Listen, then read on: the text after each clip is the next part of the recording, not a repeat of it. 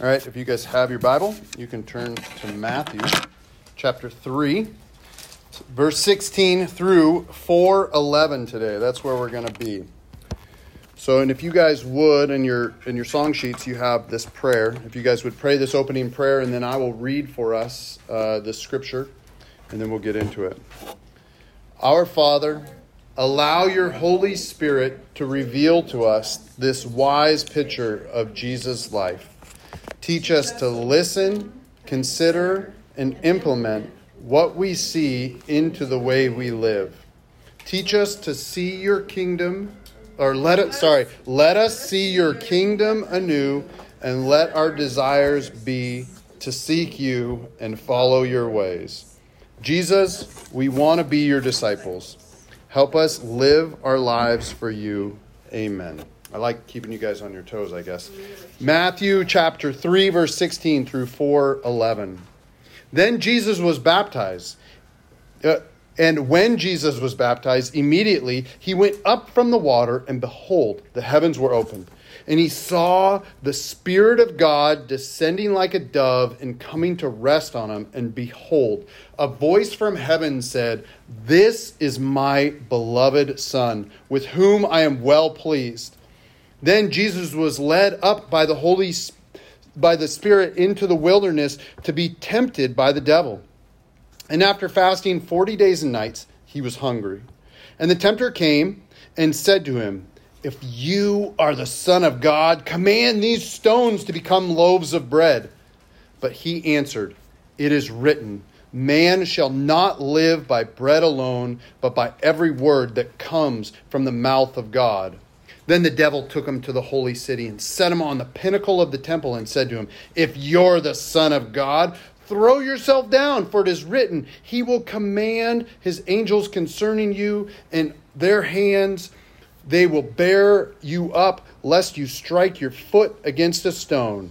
And Jesus said to him, "Again it is written, you shall not put the Lord your God to the test." Again, the devil took him to a very high mountain and showed him all the kingdoms of the world and their glory. And he said to them, "All these I will give to you if you fall down and worship me." And Jesus said to him, "Begone, Satan, for it is written, you shall worship the Lord your God and serve him only." Then the devil left him, and behold, angels came and were ministering to him. So today we look at the very beginning of the ministry of Jesus here on earth. At this point, he's about 30 years old. In what we have the account of, we have 3 years that Jesus does all this. And we get to look like what the start of his journey is. As followers of Jesus, not just for Jesus, but for followers as well, because us as Christians, we seek God's kingdom first. And in this, we get to follow the ways of Jesus for all of our ways. And Jesus started his ministry, we see it here, with baptism in water and of the Holy Spirit. And then he goes through a process of testing. And this testing is what we're going to look at today. As Jesus was led into the wilderness by the Spirit of God, the last words that were in his ears would have been, "This is my beloved Son with whom I'm well pleased." And this is not insignificant. If we think well pleased, we think, okay, now here all of a sudden we just usher you right into this moment of glory. And instead, Jesus was taken into the wilderness. And as we look at Jesus' trials and temptations, it's good to be reminded of what he heard and what he believed before he goes through some things.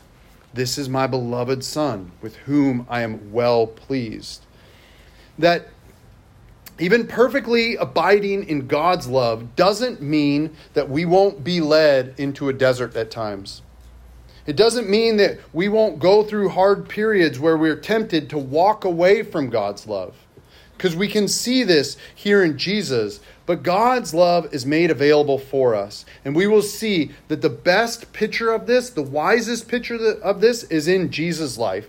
Because Jesus is loved, and that never gets questioned. And God's love never leaves him. And we need to be reminded of this too, because it's always good to be reminded that God loves us. Amen? So Jesus went from hearing that he is beloved right into his 40 days and 40 nights of fasting and praying in the desert. In this, Jesus had to hold on to the fact that he was loved. He had to hold on to it. It's through the steadfast love of the Lord. And that's the steadfast love of the Lord is what the Psalms teach us to pray over and over and over again, that saw Jesus through this fasting as well as this attack from Satan. Jesus held on to the fact that he is loved by God, and he never let go of that. And that's a good reminder for us as we walk on this journey that we have with Christ, that we are loved by God, that his love is steadfast and it never ends. As we get into these verses, I want to quickly look at the word tempted, because I don't think the English really does this justice like many words. The word is pirazo, which I'll leave the translation up to you. You can look it up when you get home. I don't know how to pronounce it. I don't speak Greek, but it has a twofold meaning. And the difference of the meaning in the word is stemmed from the motive of the one who issues it. The two meanings are this. Number one, to put to test, or to test somebody, to see what they know, to see what they're made of, to test them. The other is to tempt them to do something wrong. To tempt them to do something wrong. So one meaning is to examine, the other meaning is to trap. That's what this word tempted in the scriptures mean. This twofold word has meaning because we just saw that Jesus is loved, and then he's led into the wilderness to be tempted by the devil. Now, I'm not a scholar, but I read books written by scholars, right? And they suggest that Jesus was sent in the wilderness to be tested by God, and then in that moment, or in those moments, he was tempted by the devil.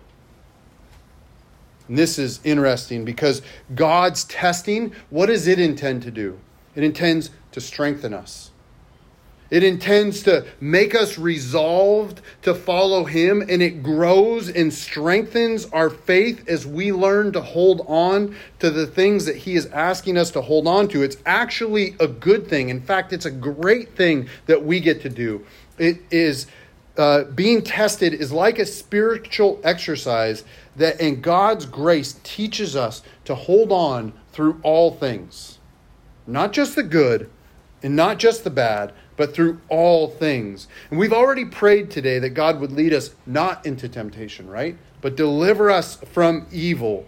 And God does that. And we can pray that with the Psalms and with much of Scripture, that God would look at our hearts, that he would test our hearts, that he would make sure that our hearts and minds and our ways are on him at all times. We can do this. We can pray. We can search, have God search our hearts.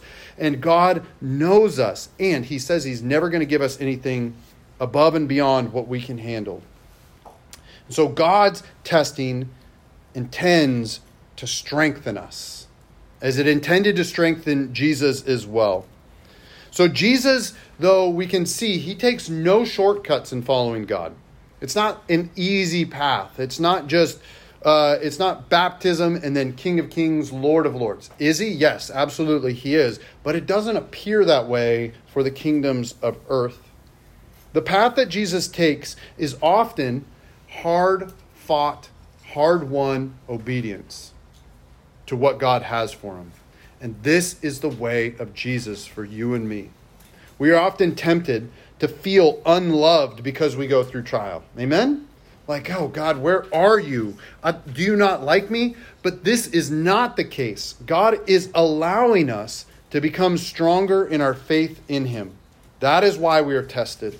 For the sake of strength, because God loves us and he wants us to rely on him and lean on him and trust him. Not just for the things we already trust him in, but for everything else. And Jesus, in his obedience, does this perfectly. So when we talk about the strength of the Lord, we want the strength of the Lord. That means it's his strength, not our own. Amen? So in this, we meet Jesus at the beginning of his 40 days of fasting in the desert, and then at the end. We don't see the 40 days in between. But I love to fast, and I've done some extended fast, nothing even close to 40 days. I think I usually tap out around day 3.5, maybe 4 sometimes. It's not good. So Jesus has got 10 times better than me for sure. But there's a point in fasting when you are hungry. And when I say hungry, it's like you would, if someone served you up cardboard salad, you'd be like, thank you. I'm just going to eat this, right? Every food that you thought of and you smell makes you feel weaker and more willing to give in to anything, a meal, a snack, or if you walk into like a place and they have a candy jar, you're like, oh man, that's the best candy in the world. And and not only that, but I know sometimes when Mo and I are fasting, you go through and you just look for pictures of food and you think about what you want to eat when you do this. I do it too, Mo, not just you. So after 40 days, Jesus, I'm going to assume hunger was an understatement for him. He was being strengthened, but even in this, it was a moment of real physical weakness. He was hungry. He was very hungry. And oftentimes in these moments, when we feel the weakest, Satan attacks. Now, he does attack when we're strong too. Sometimes he'll just come at you when you're feeling good and he'll attack you and he'll try and take you out right then and there just to say, oh yeah, you think you're on your high horse? I'm going to knock you down. But oftentimes it's in moments when we feel weakness that Satan attacks, when Satan tempts us. The devil is sneaky. He's sneaky, and he seems to know the best times that might work for each and every one of us. Our great enemy knows when to attack us. You know why? The devil comes to what? Steal, to kill, and to destroy. His tactics have been well tried over the period that he's been on earth, and they're well crafted from his years of tempting people away from the worship of God and away from Jesus. And here Satan is trying to lure Jesus away from God. Satan always offers idols that pose as good things. They pose as good things. Like here, we're going to see him. Hey, do you want bread? You haven't eaten in 40 days. Is bread not a good thing? It is a good thing. Hey, I'm going to, show you that angels will protect you. Do we not want angels to protect us? Yes, we do. Wouldn't it be great if Jesus ruled the entire world? Amen. These are all good things. But if Jesus did it the way that Satan wanted and worshiped Satan instead of God, it would destroy, because that's what idols do. They destroy. And they destroy our worship in God. But what God meant to strengthen us, Satan uses to tempt us. It can and is often the same event, the same occasion, the same situation.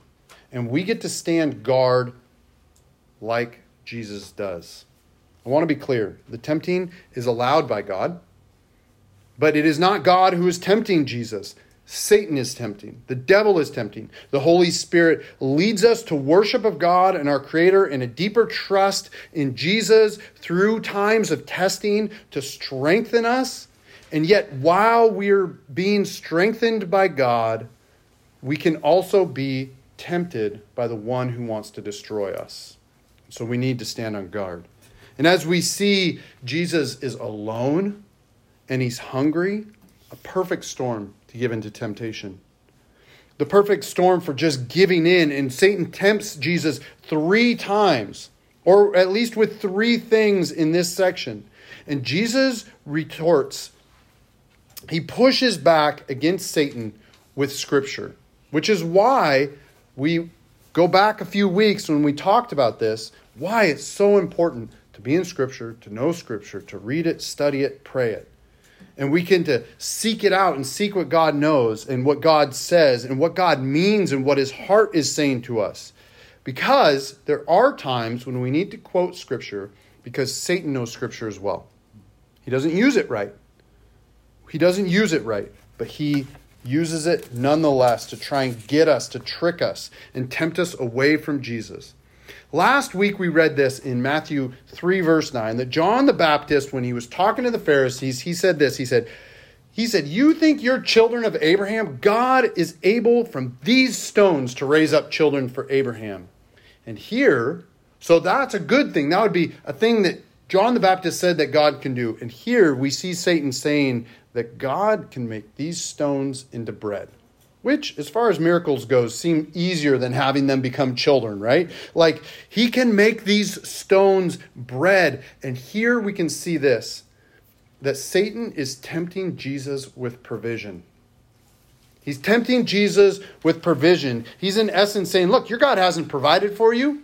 You've been out here 40 days and 40 nights. Why don't you just go ahead and make the food? Why don't you go ahead and make the food?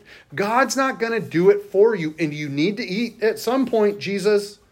And over again, we read in Scripture that God will provide for our what? Daily bread. That God has more than enough for us. That that we won't ever go without our needs met. That doesn't mean we get all our wants, and it doesn't always feel like we get all our needs met. But we'll never go without. And Jesus was being tempted to believe that God is not rich like he says he is, that he is poor and he doesn't have enough to feed Jesus. And that God would not be enough, and that he should just take matters into his own hands and command these rocks to become bread. And Jesus says this, man shall not live by bread alone, but by every word that comes from the mouth of God. This is where Jesus knows Scripture, not just the words, but the very heart of God that speaks him. He knows that God says over and over again that he will provide. And in this moment of Jesus being weak and hungry and tired, Jesus trusted the word of God. He didn't take matters into his own hands. He trusted that God will provide, that he will do what God said he would do. And Jesus doesn't need the devil's bread, and neither do we. Amen? He needs to trust that God will provide, and we get to do the same. That is what the Holy Spirit is asking of Jesus to do, and that is what the Holy Spirit is asking us to do, to trust that God will provide. And Jesus knows this. And what does he do? He doesn't turn those rocks into bread. He follows God's leading, and he goes on, and he keeps walking. Do you imagine it to be hard? He was just tempted with food. But Jesus trusts that God will provide. And I don't know where each one of us is at, or what he's asking us to trust him for. But I do know where we are tempted to pick it up and do it ourselves, to make it happen on our own behalfs. And when God asks you to trust that he will provide. This is not a ploy to be lazy. This is not an excuse. It's a ploy to discern what God has for you. And that will lead to greater worship when God does provide. When we get to trust God for provision rather than taking matters into our own hands. This is what God wants for us. Amen? He wants us to trust that he will provide like he has told us he will, and he's done for us countless other times. The second temptation that Jesus has Satan telling him to jump from a high point in the temple. Satan did say, he quoted Scripture, he did say, God will protect you. But again, the tempter was wanting to destroy Jesus. God's protection for Jesus involved him not jumping from a great height. Wisdom in this case was God's protection. Right? And Jesus said, you shall not put the Lord God to the test. We don't test God. We don't test God. God is greater than gravity. Amen? He made gravity. He's the one who put it into play. He uses gravity for his purposes, and Jesus knows this. He knows that he's not going to jump off the top of a tall building because God doesn't want to destroy him in this way. Jesus knows what would happen if he jumped. Instead, he uses the wisdom that God gives him to not jump. Knowing that God has already given him protection. It's already built in. He's given him protection. And Jesus answers, in essence, saying that God has already protected him. He doesn't need to test God in this way. He gets, once again, to place his trust in God, his loving Father, that God will not only provide, but he will protect. Because that's what God does. You guys have heard me say over the years, and I've said it often, that you can lock the doors of your house, but it's ultimately God who protects your home. And this is 100% true. However, in some cases, God gives us wisdom to put a lock on the door and maybe an extra lock. And there are times when God would use that wisdom to protect us. At the heart of these temptations is trust. Do we trust God? Do we trust that, do we need to test him at every turn? Do we need to see, okay, God, here's another thing we're going to test you in. That is what the devil would have us do. Get us to test God in everything. Because there's some things that God's not asking us to do. And if we just go ahead and do them, it's not going to go well for us. But we do get to trust that God gives us wisdom. And he oftentimes uses that wisdom to lead us. It doesn't need to always be a miracle, so to speak. Sometimes it can just be ordinary because God does use natural means. And that doesn't mean that even in those natural means that it wasn't God who protected us. It was. God does protect us. He is our shield and we get to hide behind him. So just as Jesus is our provision and our protection, it comes from God, the Creator who loves us. And so I pray that we may use wisdom that he gives us. And when we don't have it or we don't feel like we have it, we get to ask him for that wisdom. Amen? The last temptation that we see here is Satan offers the whole world if Jesus would just worship Satan. It seems ridiculous, doesn't it? Like all of a sudden he's like, okay, here's this loaf of bread. That's a good thing. Now jump off this building. Now all of a sudden worship me. It's like Satan's getting dumber in his temptations because as soon as Satan says the whole world will be yours if you just worship me, this is what Satan wanted all along. To take Jesus' trust away from God and have Jesus put his trust in Satan because as he would put his trust in Satan, it would destroy him. He wanted Jesus to not trust God and not worship God because he knows that Jesus, as he trusted God, that worship for God would come. And Jesus tells him, Satan, be gone. Be gone. And here is the heart of the whole text. And sometimes we get to learn to live by. We shall worship the Lord our God and do what? Serve him only. Only. Trust and worship are the heart of the matter. God wants us to trust him because as we trust him, we're going to worship him. If we trust God and worship him, we will serve him because of his great love for us. The Holy Spirit was leading Jesus this entire time through these 40 days and 40 nights and after. And Jesus was attentive to the Holy Spirit and he obeyed what the Holy Spirit had for him. Jesus trusted and he worshiped God. And that's what we get to do. And this is what we get to be about. We get to trust God and worship him. And we get to worship him with joy. And we get to praise his name. You know why? Because he's holy and he's worthy. And we get to worship him. It's an honor, not a duty, right? It's an honor that we get to worship Jesus. And one thing that I love here is that we set it up with this idea that the gifts that God gives to Jesus, we get too. Why? Because our lives are hidden in Christ, right? So this same Holy Spirit that led Jesus through the desert to be tested so his faith can be strengthened, Jesus left us this Holy Spirit for a gift. This Holy Spirit that led Jesus into the wilderness to be strengthened for ministry that God has for him. And this Holy Spirit led Jesus, sustained him, and I pray, and strengthened him. And I pray that we may be strengthened by God in the same way, that we may be led by the Holy Spirit. I pray that we get to discern what the Holy Spirit is asking of us. Take some discernment. Take some time and some practice to listen. In not only what he's asking us to do, but also what he's asking us not to do. There are things that look good, that are tempting, but it's not what God has for us. Sometimes they'll even have Bible verses attached to them.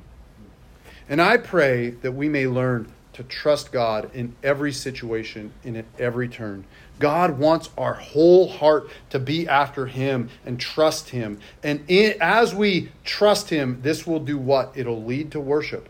Not just in song, not just in prayers, but with our very lives in service to him. But I also pray that we may learn to say, "Be gone, Satan. Be gone," when we are tempted. God will test us. Amen? He will try us, but this trial is for strengthening, and yet Satan wants to destroy us. So let us repent from the areas that we don't trust in God's provision. Let us repent for the areas where we don't trust in God's protection. And let us repent in the areas where we're not worshiping God alone. I pray that we may let go of our self-sufficiency, right? That we can do it ourselves. And let us repent from the areas where we don't trust in God's protection, because if God was not protecting us, who knows what might happen? And as we learn to trust, this will lead to worship. So as we get going in this life with Jesus, and Jesus' ministry starts, here's the things that he had: baptism of water, baptism of the Holy Spirit, trust in Jesus' provision, in his protection, and worship of God. That's what he started his ministry with. And we need baptism, not just by water, but by the Holy Spirit. And we need to trust him, follow him for our provision, for our protection, and then in this we may worship him as we learn to follow Jesus. So Jesus, please help us. Lord, we want to believe so bad, so will you please help the areas where we don't believe. Let us follow you, Lord. I know that sometimes we're in hard seasons. Let us follow you in those hard seasons. Let us learn to trust you and listen to you. Sometimes when we're in better seasons, help us keep our mind focused and sharp on you. Let us follow you. Let the Holy Spirit come and let us learn to hear and listen and receive from the Holy Spirit. In Jesus' name, amen.